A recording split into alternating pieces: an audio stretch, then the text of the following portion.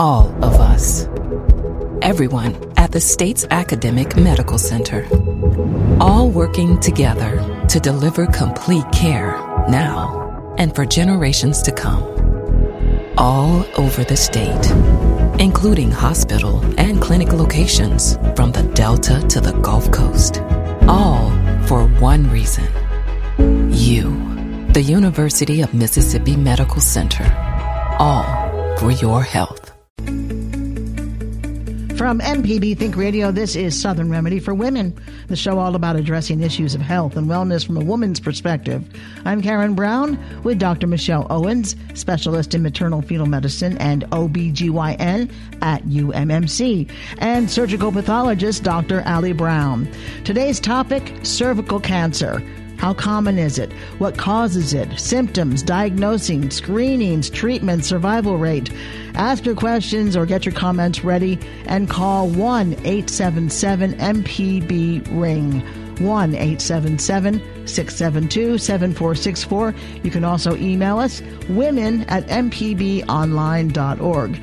We'll be right back after news from NPR here on MPB Think Radio.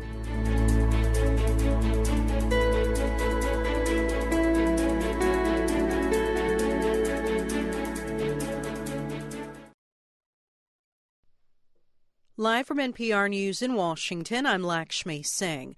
The Department of Justice finds that the Chicago Police Department has for years violated the constitutional rights of residents. A year-long investigation has uncovered a pattern or practice of racial bias against African Americans and use of excessive force, sometimes deadly, against people who pose no threat to responding officers.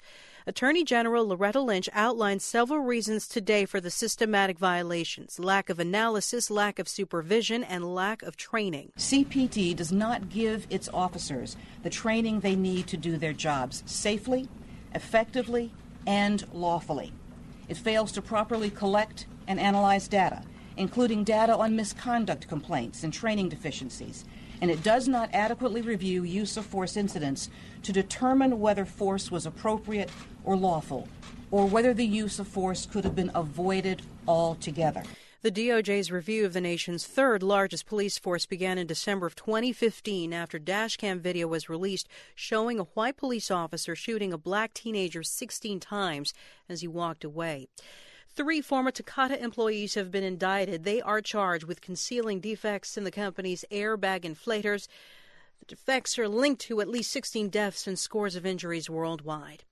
The U.S. federal government's rule that cars and light trucks must continue lowering their emissions of climate-warming greenhouse gases. NPR's Christopher Joyce reports on the decision. The standards will require more fuel-efficient autos and light trucks, starting with those built in 2022. The goal is a fleet-wide average of 36 miles a gallon by 2025. That's 10 miles per gallon above the current fleet average. EPA's efforts to lower greenhouse gas emissions from vehicles began 5 years ago. The agency set fuel efficiency goals for automakers and now says the technology to meet them is available. EPA originally set a date next April to make its final decision, but has decided to act earlier. Auto manufacturers have objected to moving ahead with the standards before the new Trump administration takes office. Christopher Joyce, NPR News. Some major U.S. bank stocks are reporting year-end earnings today. Here's NPR's Yuki Noguchi. Bank of America and J.P. Morgan both saw an increase in trading revenue following the surprise election of Donald Trump as president. Bank stocks saw huge increases in share prices and a run-up in the stock markets following the election on anticipation that the new administration would cut regulation. Wells Fargo is alone in showing worse results during the last quarter of the year. Revenues and profits declined as the company deals with fallout from a scandal over its aggressive sales tactics. During the quarter, the volume of customers opening new credit cards and checking accounts were well below sign-ups last year. Yuki Noguchi, NPR News, Washington. This is NPR News. Outgoing Secretary of State John Kerry is trying to reassure Vietnam's leaders of continuity in U.S. foreign policy. NPR's Anthony Kuhn reports from Beijing that Kerry is in Asia on his final diplomatic tour. Speaking at a university in Hanoi, Kerry predicted that the Trump administration will follow the same principles of regional security as the Obama administration. He called for a peaceful resolution to territorial disputes in the South China Sea between China and its neighbors. Former oil executive Rex Tillerson, who's been nominated to succeed Kerry, says that China's island building in the South China Sea must stop, and China should be denied access to those islands. China's foreign ministry responded by saying that China can do whatever it likes on its sovereign territory, and notes that Tillerson also spoke of the U.S. and China's shared interests. Anthony Kuhn, NPR News, Beijing. A majority of lawmakers in the U.S. House are clearing the way to begin drafting legislation to repeal Obamacare. The procedural vote was 235 to 188. Attempts to repeal have already been approved by the Senate. Traffic-related deaths reportedly surged 8% in the first 9 months of 2016. The National Highway Traffic Safety Administration says the numbers went up as more motorists were on the roads. The increase in fatalities is heightening concerns because it comes at a time when more automakers are equipping their vehicles with sophisticated safety technology. U.S. stocks are higher, with the Dow gaining 17 points. I'm Lakshmi Singh, NPR News. Support for NPR comes from Avalara, tax automation for businesses of all sizes. Avalara works to simplify sales tax and other business taxes with real-time rates and automatic filing at avalara.com. AVALARA.com. This is Southern Remedy for Women with Dr. Michelle Owens on MPB Think Radio. To take part in today's show with your questions or comments, call 1-877-MPB-RING. That's 1-877-672-7464, or you can email the show, women@mpbonline.org. And now, Southern Remedy for Women on MPB Think Radio.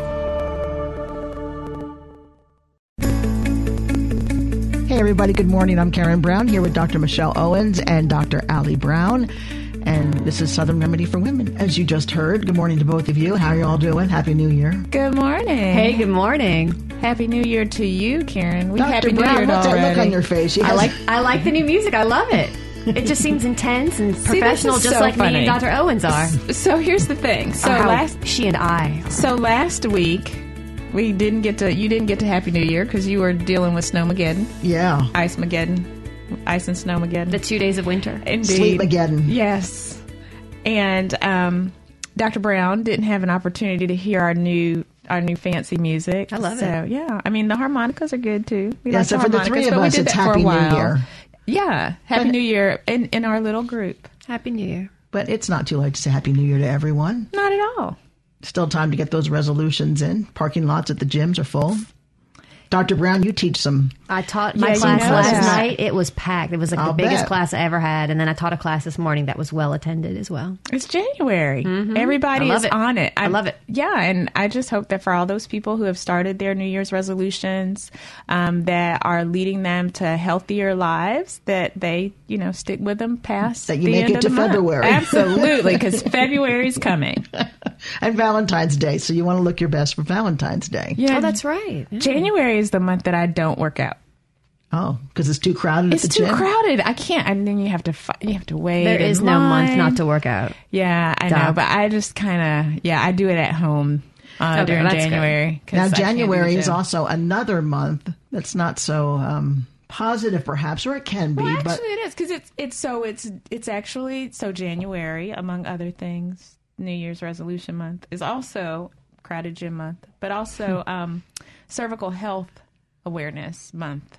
So that's So not that a is bad thing. It's positive, cervical 'cause Be health. aware of your Absolutely. healthy cervix. It's very positive. How healthy is your cervix? That's right. I think that's a good question. And if that question has been posed to you and you don't know the answer, I would say that you need to stay tuned because we're going to talk about how you can figure out how healthy your cervix is and also ways to keep your cervix healthy. if you want to know if your cervix is healthy or what you can do to keep it healthier, or if you know your cervix is not very healthy, what you should do now, give us a call at 1-877-MPB-RING, 877-672-7464, or an email to women@mpbonline.org. What is a healthy cervix? A healthy cervix is a cervix that is protected from cancer, first and foremost. I think that would be the ideal one, that is protected, and also one that is gets regular checkups. So I think that's the key to overall cervical health. But I think the other part is, I guess we could start off really simple. What is the cervix? Because I don't know that that everybody would be totally aware of just the general anatomy. So when you're talking about the female reproductive organs, the uterus or the womb where babies stay until they are born.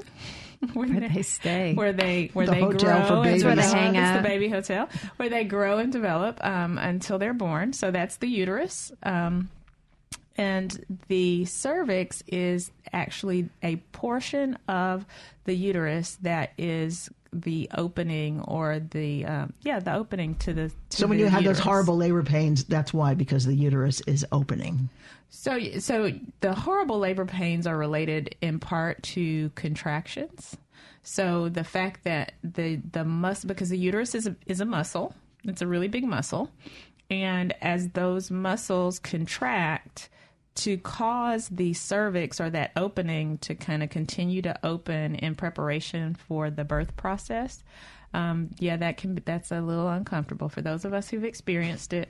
We're sitting around this table. It smarts. Yes, it does, for A sure. little uncomfortable. A little, but bearable. Yeah. Now, that's why they call it labor and not picnic.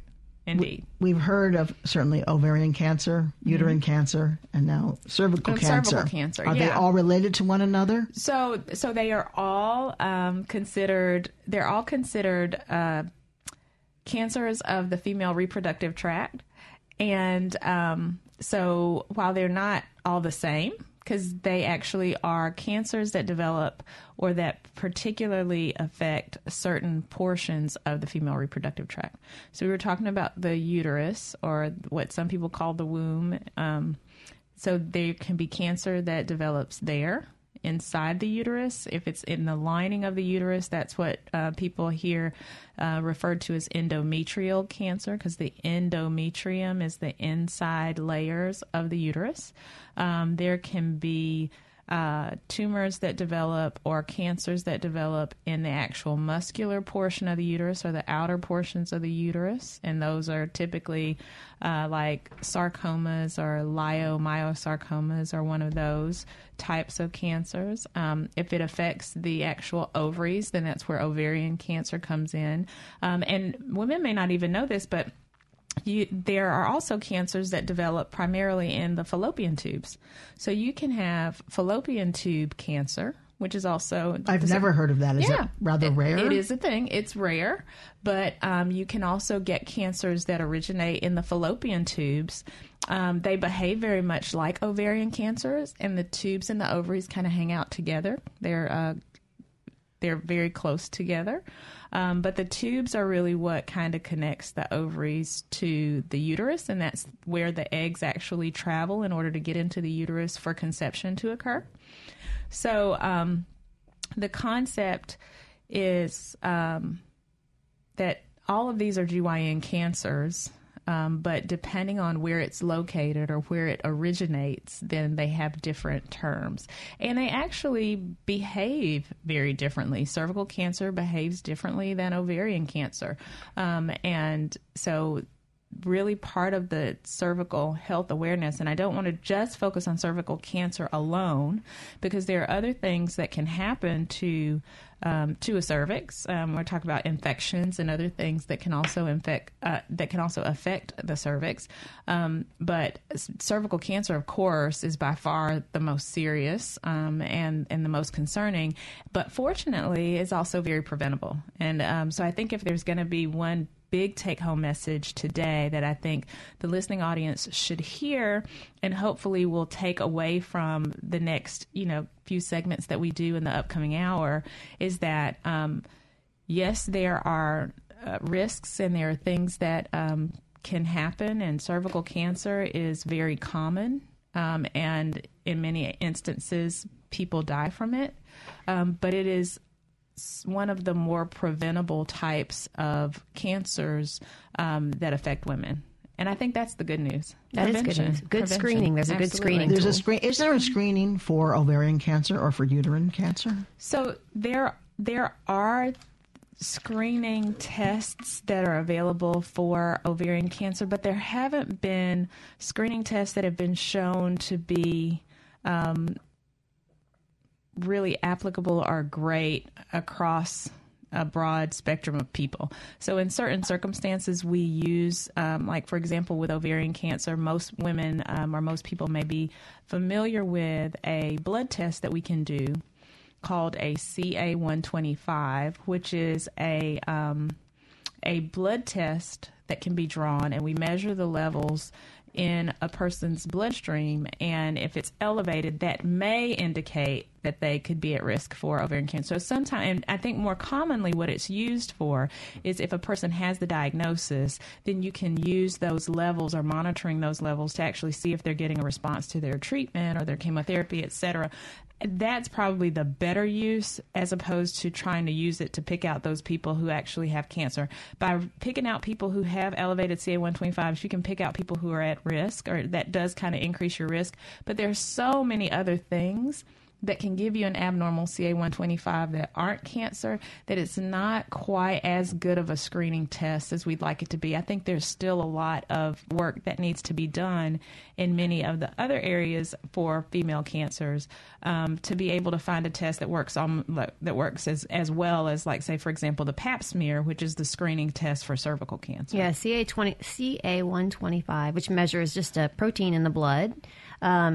It's not something that would detect early cancer. Usually, as Dr. Owens said, it's used to monitor cancer treatment.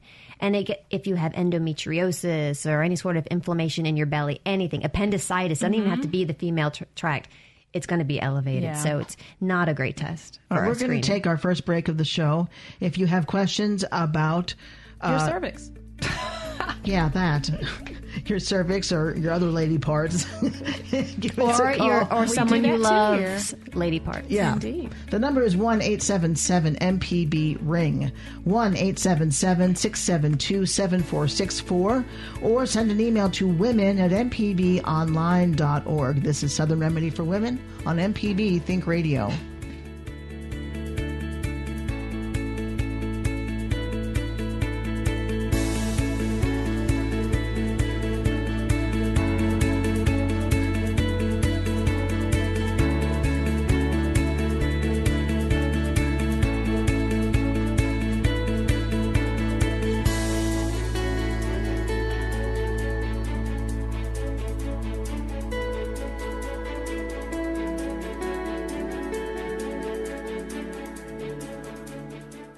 Inauguration Day is right around the corner, and Chapter 1 of a new administration is set to begin. As stories take shape, NPR will be here with coverage you can depend on to help you make sense of it all. Listen every day. On the next Fit to Eat, I'm going to show you how to make butterbean soup with ham and some other butterbean recipes. Registered dietitian Rebecca Turner will show us how to make a healthier corn dog. We traveled to the Wise Family Farm in Pontotoc, Mississippi to see their butterbean harvest, and we have a very special guest, State Senator from District 49, Sean Tyndall, to be here and help me put it all together. So join us. Saturday afternoon at 1:30 on MPB TV. To listen to stories and shows, go to mpbonline.org.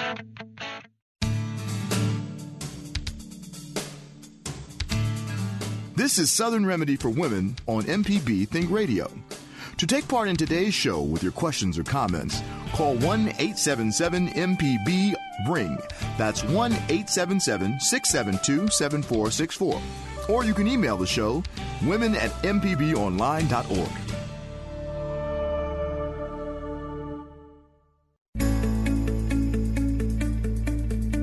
This is Southern Remedy for Women on MPB Think Radio. I'm Karen Brown here with Dr. Michelle Owens and Dr. Allie Brown. We're talking about cervical cancer today. We invite your phone calls, and let me say, it's a rather personal subject. So if you'd like to call in, you can make up a name. We don't have to know your real name or where you're from even. If they say where you're from, you can say, I'm from Brookhaven, when you're really from Tupelo, whatever. Just we want you to call with a question, a comment. The number is 1-877-MPB-RING, 877-672-7464, or send an email to women@mpbonline.org. All right, back to cervical cancer. What are the symptoms? It's interesting. They are kind of variable. Some women will have, and the problem with cervical cancer, I think, is that usually when it's in its earliest stages, many times there aren't any, which is why the screening part is so important. And we'll talk about that in a little bit. So some women can have bleeding, abnormal vaginal bleeding, not like related to like menses or periods or anything like that. But for example, bleeding with intercourse, sometimes they can either them or their partner can sense a mass, but by that time, again, if it's something that you can feel, it's usually pretty far advanced. And there aren't very many people who actually perform examinations on themselves. It's really hard to do that. Most people can't feel their cervix. So that's kind of part of the reason why having a provider perform that bimanual exam or using their hands to check the cervix, in addition to that speculum exam where we use that instrument to place into the vagina so that we can actually see the cervix really well. That seems to start out in the freezer right before it goes. Well, they have warming drawers. Yeah, so there are warming drawers for those people who are scared about that. I guess I've never experienced that part. Look, and I at least, if mine don't come from a warming drawer, I always run warm water over it first to make sure that it doesn't like... Okay, yeah, we don't usually talk about symptoms because that's one of the big wins probably in the past 50 years or so is that women have pap smears, and so they don't present so often with advanced cancer as they used to. And we have Kay on the phone calling in from Memphis, who I think is going to talk about pelvic exams. Hang on a second. Kay, are you there?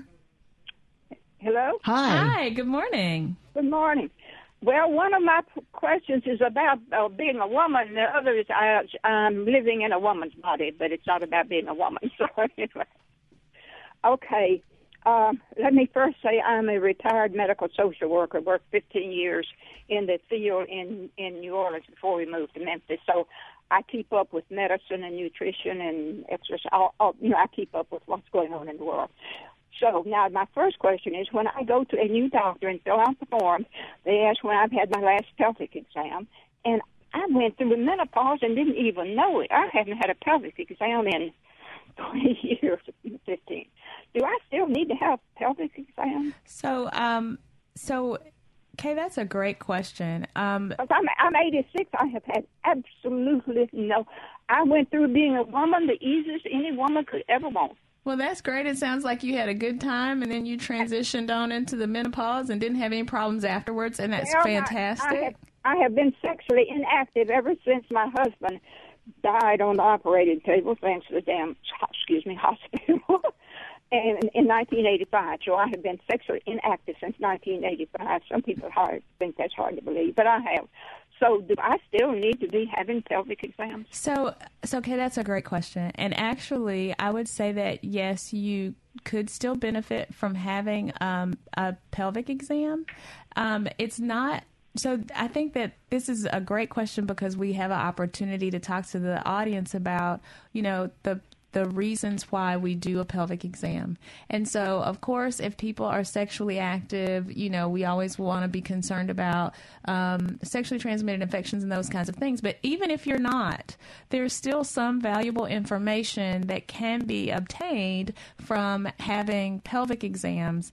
And so there also, if you continue to have screening for cervical cancer at this point, based on what you've said about your age, you probably would not need that anymore.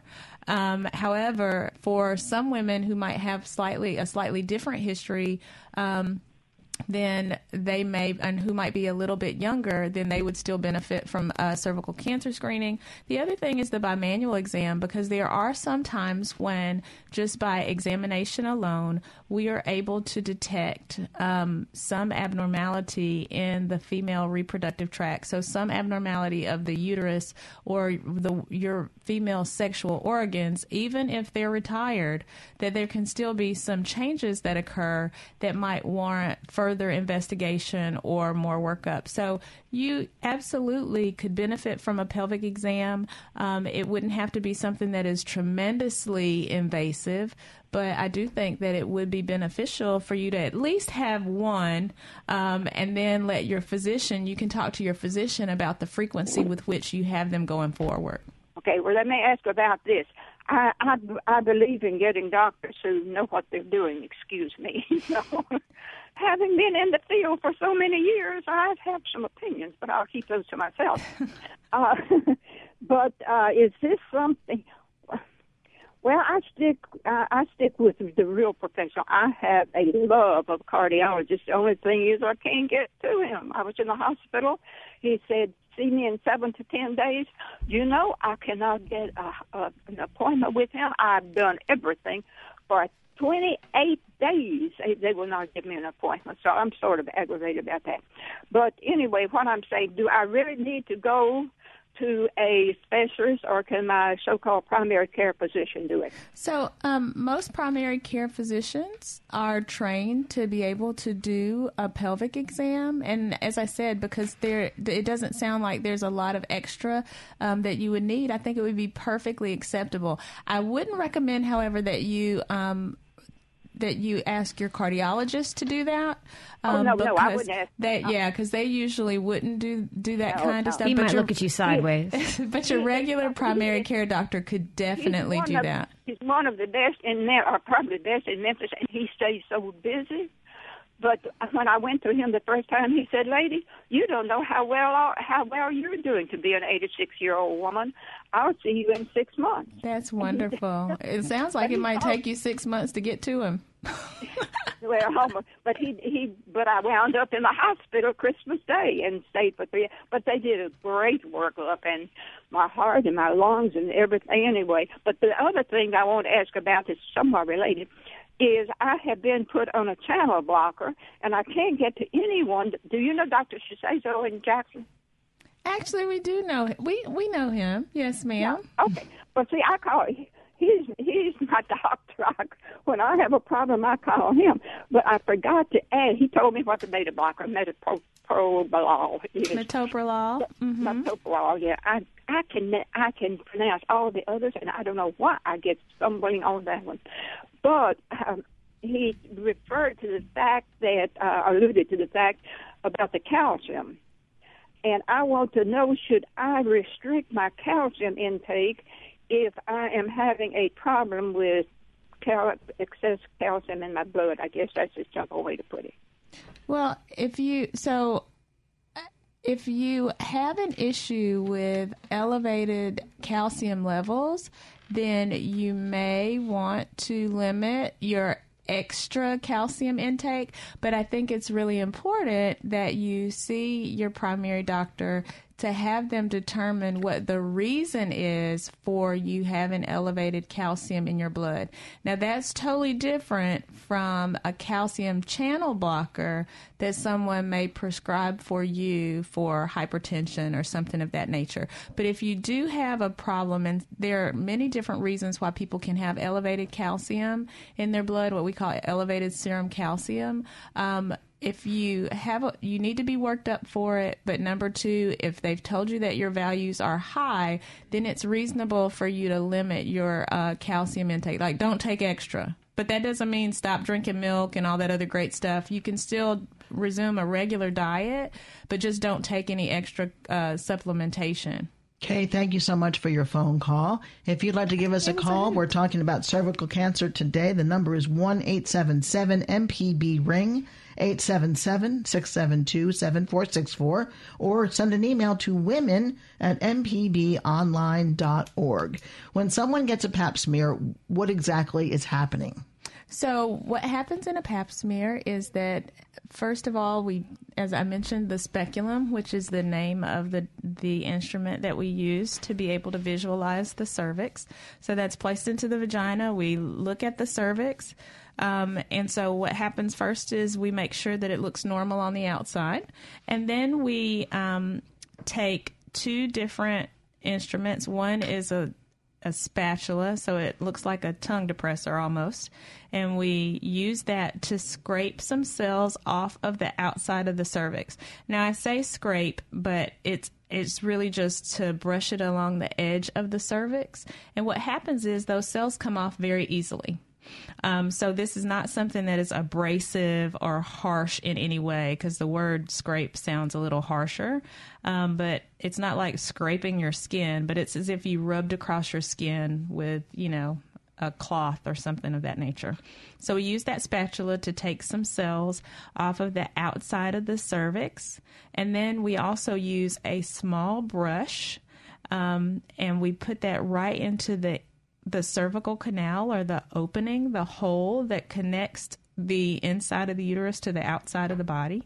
And we use a brush to get some of the cervix cells, or to sample some of the cells from the inside of the cervix. So that sometimes feels like a pinching. Sometimes women will say that they feel kind of a little pinch or a cramp sometimes when you use that little brush. Of the things that people tend to be sensitive about during the exam, that's probably the one that I most frequently hear people say that they can actually feel. The other one is just like a touch. Very brief. Yeah, it's and I've never had anybody to be traumatized by. No, seriously, I think that's really important, because I think there's a lot of anxiety, and I mean, this is a part of what we do every day, and I have yet to have a person who hops up on the table and is like, yes, let's do this pap smear. I think all women have some degree of reluctance or hesitation. It's very personal. It's a very private place. It's very intimate. And then the other thing is that, this is a process where we're screening for cancer. And I think when you realize that what you're getting is a screening test for cancer, people want it to come out well. And I think it's great that you just said what it is, because that's another thing. The fear is that your doctor is inside of you poking around. Yeah. And you can't see what we're doing. You don't know what he's doing. Exactly. They don't know. You don't know what we're doing. And you feel something. It's like, what is that? Mm-hmm. Am I supposed to be feeling that? And the truth is that the things that we use, we try techniques to make them as comfortable as possible for patients. Things that patients can do to make the exam less uncomfortable, like the whole concept of trying to relax, which, is very, I will be the first to admit, is very difficult to do when you know that somebody's about to put the little duckbill thing in there. So it's hard to relax, but to relax and try to keep yourself calm and relax your legs and relax your bottom. All of those things will kind of help to make it better.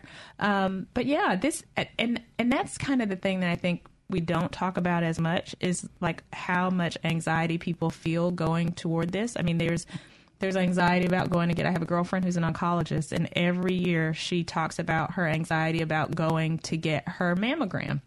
No history of breast cancer, but it's just going into the pancake machine, and she doesn't like that. Like, every year, it's one of those things that creates angst. And like I said, I've yet to have a person who hops up on the table and is like, yes, I'm glad. I've been waiting all year for this. Yeah, I'm excited, because most people aren't excited about it, and it is in some instances a little uncomfortable.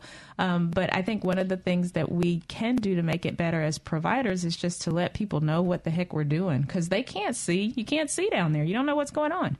So telling people what we're doing as we do it is also helpful, because I have really been surprised at how few people really know and understand when they get an exam or a GYN exam, what has really happened, what's really taken place. We need to take a break. When we come back, we're going to find out how often you should have a pap smear and whether it depends on how old you are. If you want to give us a call, the number is 877-MPB-RING, 877-672-7464. We'll be back on Southern Remedy for Women on MPB Think Radio.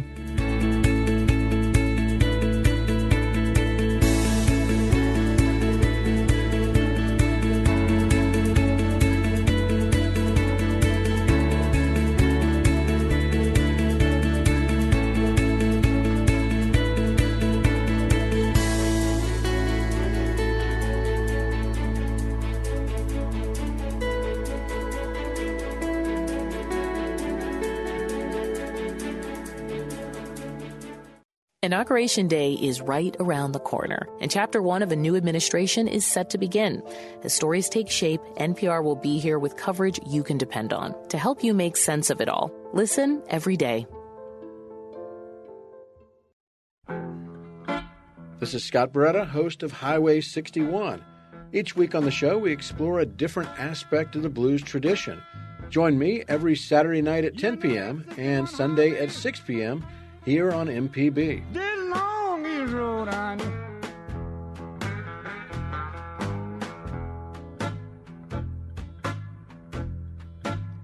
you know that 61 highway. To listen to stories and shows, go to mpbonline.org.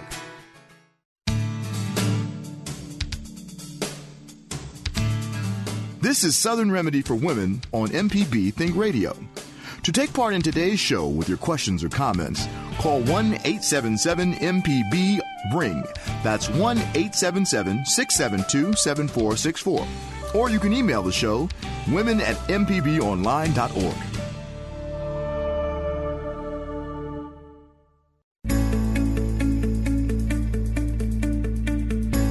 We're back. Thanks for listening to Southern Remedy for Women. I'm Karen Brown here with Dr. Michelle Owens and Dr. Allie Brown talking about cervical cancer today. I said surgical pathologist, see, and I said surgical again. That's how that happened. Oh, okay. That was anyway. Thank you for thinking of me. If you want to give us a call, 877-MPB-RING, 877-672-7464. If you don't want to call, send an email to women@mpbonline.org. We want to find out how often you should be screened, meaning how often should you get a pap smear, Dr. Brown, and does it depend on how old you are? It does, and the guidelines have changed recently. So it used to be we said when you start being sexually active, you should come in every year and have a pelvic exam and a pap smear, but that changed in the past few years. Not so anymore. That's correct. Mm-hmm. So actually screening guidelines have that pap smears should start at 21. If you're sexually active or before you're sexually active. Doesn't matter. 21 years old. So 21. And when you're 21 to 29, you should have a pap every 3 years. Now, here's the question. Pap smears for people who are not sexually active. Mm-hmm. What about them, lady? Do they need them? Well, I once saw a Seinfeld episode where a woman said she got gonorrhea from a tractor. So it could be. No, but anyway. Once every 3 years? The guidelines say regardless of reproductive, of what stage you're in, if you're sexually active or not, they start at 21. Well, so, and the other issue, though, is that obtaining the sample for a pap smear can be difficult in a person who is not sexually active, or who has never had sex. So, one of the risk factors for cervical cancer is, early age at intercourse, multiple sexual partners. But sexual activity is important because overwhelmingly the majority of cervical cancers are the result of an infection with a virus called the human papillomavirus, or HPV. And there are certain types of HPV that are known to predispose women to cervical cancer or to cause cancer. So there are some, and this is actually unique because most of the viruses that we get don't cause cancer. They make us sick. We get a little bit better. Sometimes they cause infections. They may be infections that can come back. If you think about this whole like having shingles, so it's the concept of you've had a viral exposure and then later on it gets reactivated, it comes back. But with cervical cancer, it's unique because we know that overwhelmingly cervical cancer is caused by infection with human papillomavirus, and those viruses are, transmitted through sexual contact. And some of the people in the listening audience may remember when we had Dr. Jackson here, who is the head and neck cancer doctor, and she was talking about how that same virus, the HPV or human papillomavirus, is also a big player in head and neck cancers that she sees. So just something to think about, like this viral infection that predisposes people to cancer. And those changes that you see, those precancerous changes that occur on a very subtle level that we're not able to detect with our naked eye, and that we as patients or as individuals can't detect in our own bodies, those subtle changes that are on the cellular level. When it starts to happen, that's why the Pap smear is great at picking up those abnormal cells and saying, hey, something's going on here. We actually have gotten, the technology is good enough that we can actually determine if those types of viruses that do cause cancer are even present, and whether or not patients have been exposed to them. We're going to take a call, and then we'll get back to how often, as you get older, should you have a Pap smear. But Letty is calling in from Charleston. Letty, is Charleston outside of Clarksdale? It's about 40 miles. It's closer to Batesville, south of Batesville. Oh, okay. All right. Just wanted to get a picture in my mind on the map. So, Letty, go ahead with your question. Yes, I do have a question. If you have a complete hysterectomy, how often you still have to do a cervical exam if you have to do it? So that's a good question, Letty.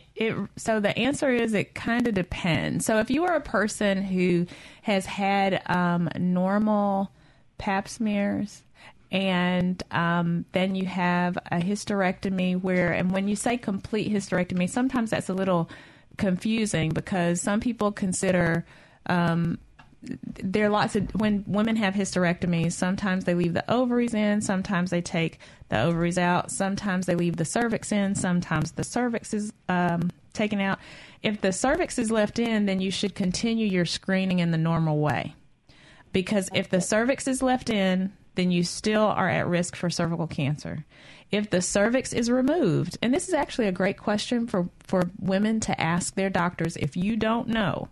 If you've had a hysterectomy, find out if you still got your cervix, and find out if you still have your ovaries. Most people who have their ovaries taken out, will know if they were not already in menopause.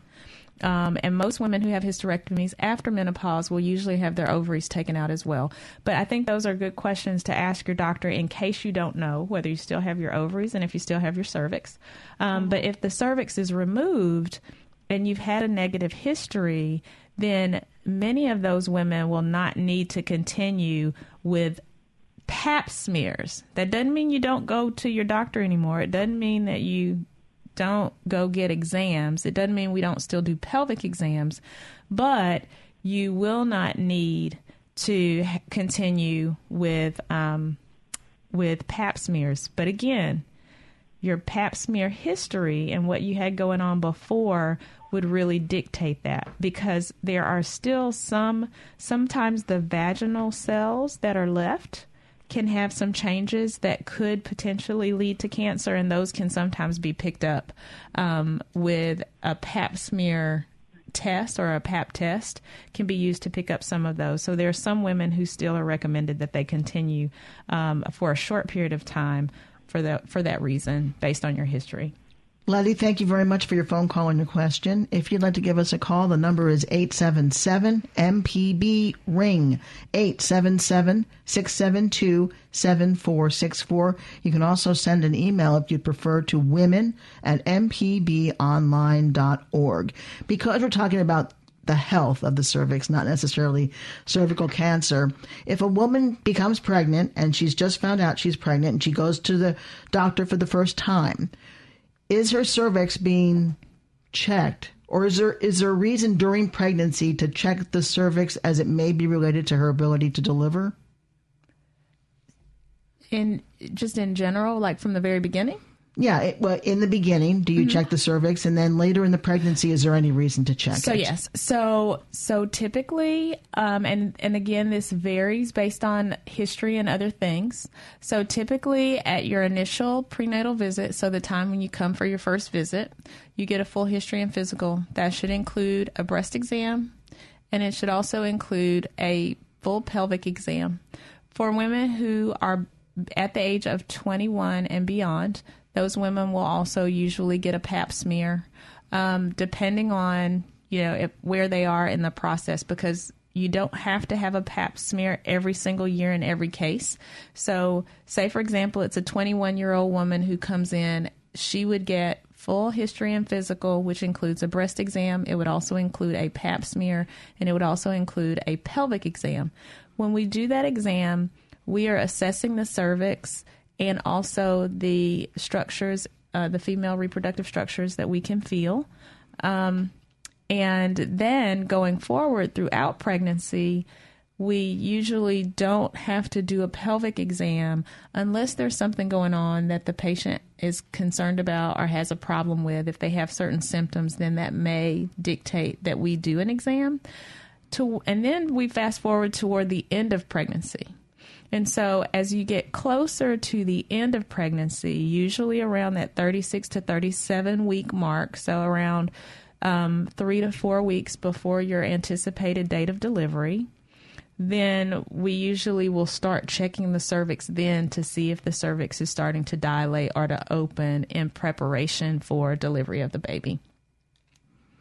I just wondered whether women feel uncomfortable if they're having a Pap smear and they're pregnant and they feel that pinching. Or are they afraid it's going to make them lose the baby or something? Yeah. Yeah, so the answer to that is no, it doesn't. As a matter of fact, there are women who undergo Pap smears, and in some cases they have to, if there's an abnormality that's found, they can also have what's called colposcopy, which is a really big word for basically saying a higher level Pap smear where we look with a microscope and try to assess for any abnormalities that we have found. And so no, that is doing a Pap smear and having that brush and the spatula doesn't increase your risk at all for loss of your pregnancy.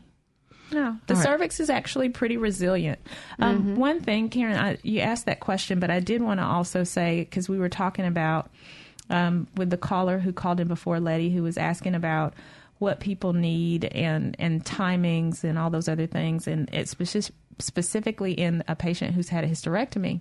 And we also had a patient who called who was in her 80s. So with respect to Pap smear screening, though, after 65, we don't, then women don't have to continue to get Pap smears. So that's another thing. So there's an end point where you can kind of nudge toward the finish line. And there is like an ultimate stopping point where women don't have to necessarily get Pap smears anymore. I think something that confuses people that's worth clarifying is that a Pap smear is not the same thing as a pelvic exam. It's a component of it. So when Dr. Owens told Letty that she should still, but that was Letty, to come in and have a pelvic exam, and now she's saying don't have a Pap smear, she means the examination where they feel for any abnormalities. Yeah. She doesn't need that brushing where they look at the cells, but she still needs to be checked out. Now, you were telling us before the break, Dr. Brown, that once every 3 years between the ages of 21 and 29. Does that change then after age 30? Yeah, starting at age 30, women 30 to 65 should have a Pap every 5 years, along with testing for that HPV virus that Dr. Owens had talked about. Yeah, they call that co-testing because you get the actual cells and you also get the virus sample. They look in the sample to see if the virus is present. So the alternative is to either keep on having that Pap test every 3 years or go out to 5 years with that co-testing. We don't do the HPV testing, or it's not recommended in women in their 20s because the HPV virus is pretty what we call ubiquitous, which means it's kind of everywhere. You're likely to have a positive result, but not have the precancerous type of lesion, or not to have a high-risk lesion, just to have what we call a low-risk lesion, which really can just be followed and eliminated by the body naturally. Yeah, and I think that's it. I'm glad you said that, because that's one of the things that's really neat about this. So this is a virus, and our bodies, because of the way that we're designed, have the ability to fight off viruses, right? So our bodies recognize that we've been infected with or exposed to a virus, and so then our immune system takes off and says, hey, we've got to get rid of you. And so they fight off this virus. And overwhelmingly, most people who are exposed to this virus, because over 75% of women who have sex, men, men and women who have sex, have been exposed to the human papillomavirus. Okay? So over 75% of people, doesn't matter how many times you've done it, have been exposed to the virus. Our bodies usually fight this virus off. And usually when our bodies fight the virus off, it wins. And so the virus doesn't go on to cause cancer or cause us problems.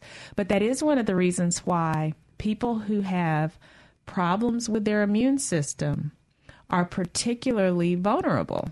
So, for example, if you have HIV disease, those people are more vulnerable to this human papillomavirus. They don't have the immunity to be able to fight it off in the same way.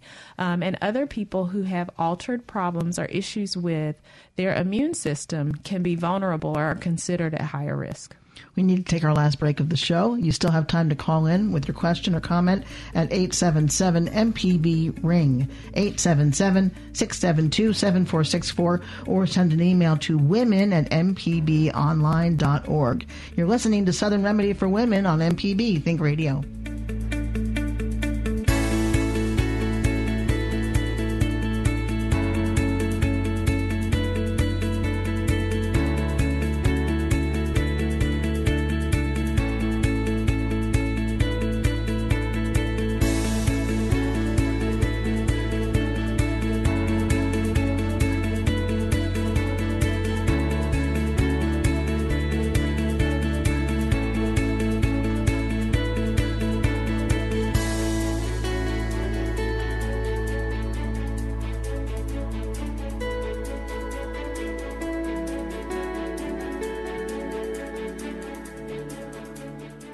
Inauguration Day is right around the corner, and Chapter 1 of a new administration is set to begin. As stories take shape, NPR will be here with coverage you can depend on to help you make sense of it all. Listen every day.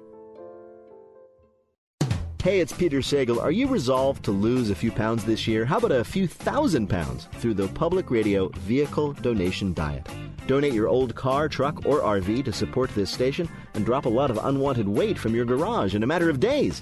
And you'll feel great because you're also supporting public radio in the biggest of ways. It's easy, fast, and you may even earn a tax write-off. Donate your car, motorcycle, boat, or RV by going to mpbonline.org. News you can trust in radio built around you. Mississippi Public Broadcasting.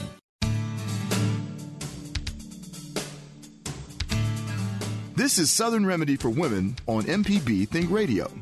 To take part in today's show with your questions or comments, call 1-877-MPB-RING. That's 1-877-672-7464. Or you can email the show, women@mpbonline.org.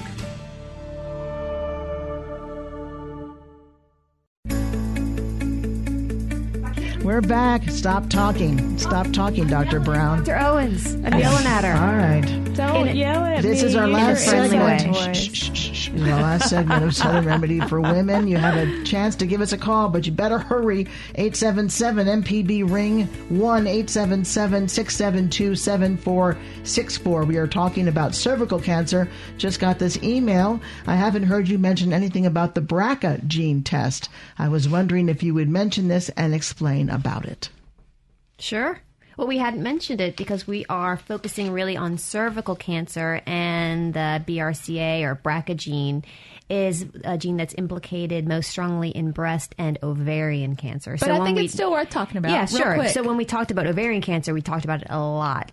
So Dr. Owens, she still wants to talk about it. Talk.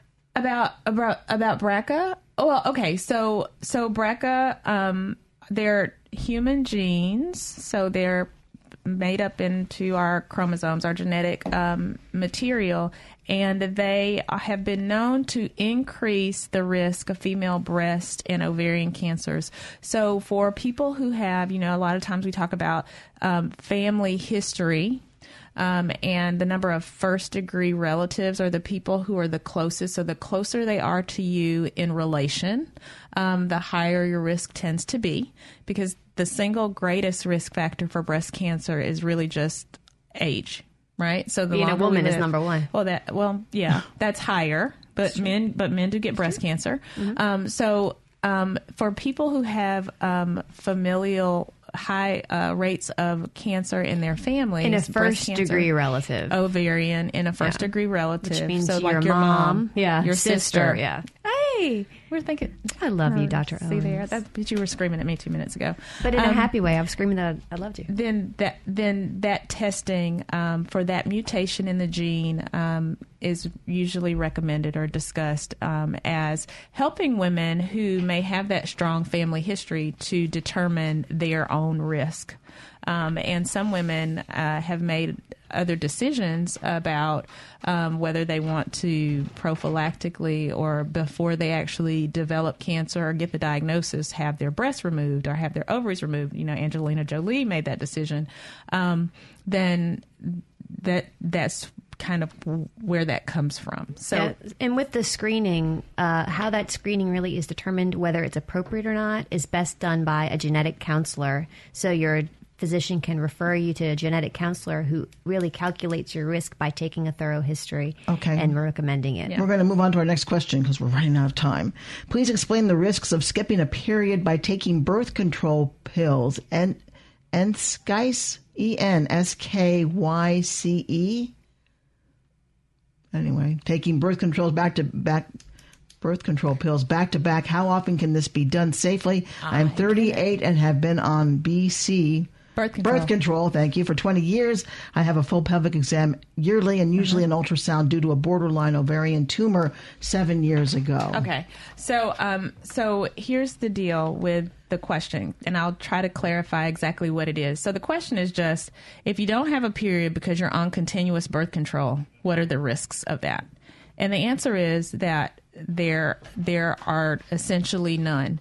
There are several different birth control preparations which now have given women the opportunity to go for longer intervening periods of time without having to have a regular menstrual cycle. So there's one that gives you the opportunity to take it for 3 months, I think, and then cycle. There's another one that can allow a woman to basically be on continuous birth control and have one period a year. Well, think about the Depo shot and all that stuff. So there's no overall risk to your health by doing that. But I do think you were spot on. If you have a history of a borderline tumor, you should continue to have your annual exams. But it's not related to your period in any way. And they are hormones that are produced in your body, the estrogen and progesterone. So from that standpoint, no additional risks associated with that. All right, we only have like a minute left. Can you do a quick prevention? Absolutely. So things that women need to know about prevention of cervical cancer. Big things. One, get screened regularly. That's those pap smears in accordance with the guidelines. Number two, the other thing would be the vaccination, because the vaccine will actually give you immunity to the most common cancer-causing HPV viruses, and it also will protect you against the benign ones, which cause genital warts. So basically, if you want it, you can have it, but the vaccine is recommended for children from the ages of 9 to 26. Boys and girls. If you're beyond 26, you can do that. That's why I said children, boys and girls, because little boys can spread it, and they can also be at risk not for cervical cancer, but for penile cancer. Next thing that people might not think about is to stop smoking, because that is another thing that will greatly decrease your risk for developing cervical cancer. Stop smoking. Thank you both so much. Southern Remedy for Women is a production of Mississippi Public Broadcasting Think Radio. It is funded in part by a grant from the University of Mississippi Medical Center and by generous support from the MPB Foundation. Today's show is engineered by Jay White. Our call screener is Alexis Neely. For Dr. Michelle Owens, for Dr. Allie Brown, I'm Karen Brown. Join us next Friday at 11 for Southern Remedy for Women, and stay tuned. NPR's Here and Now is next on MPB Think Radio.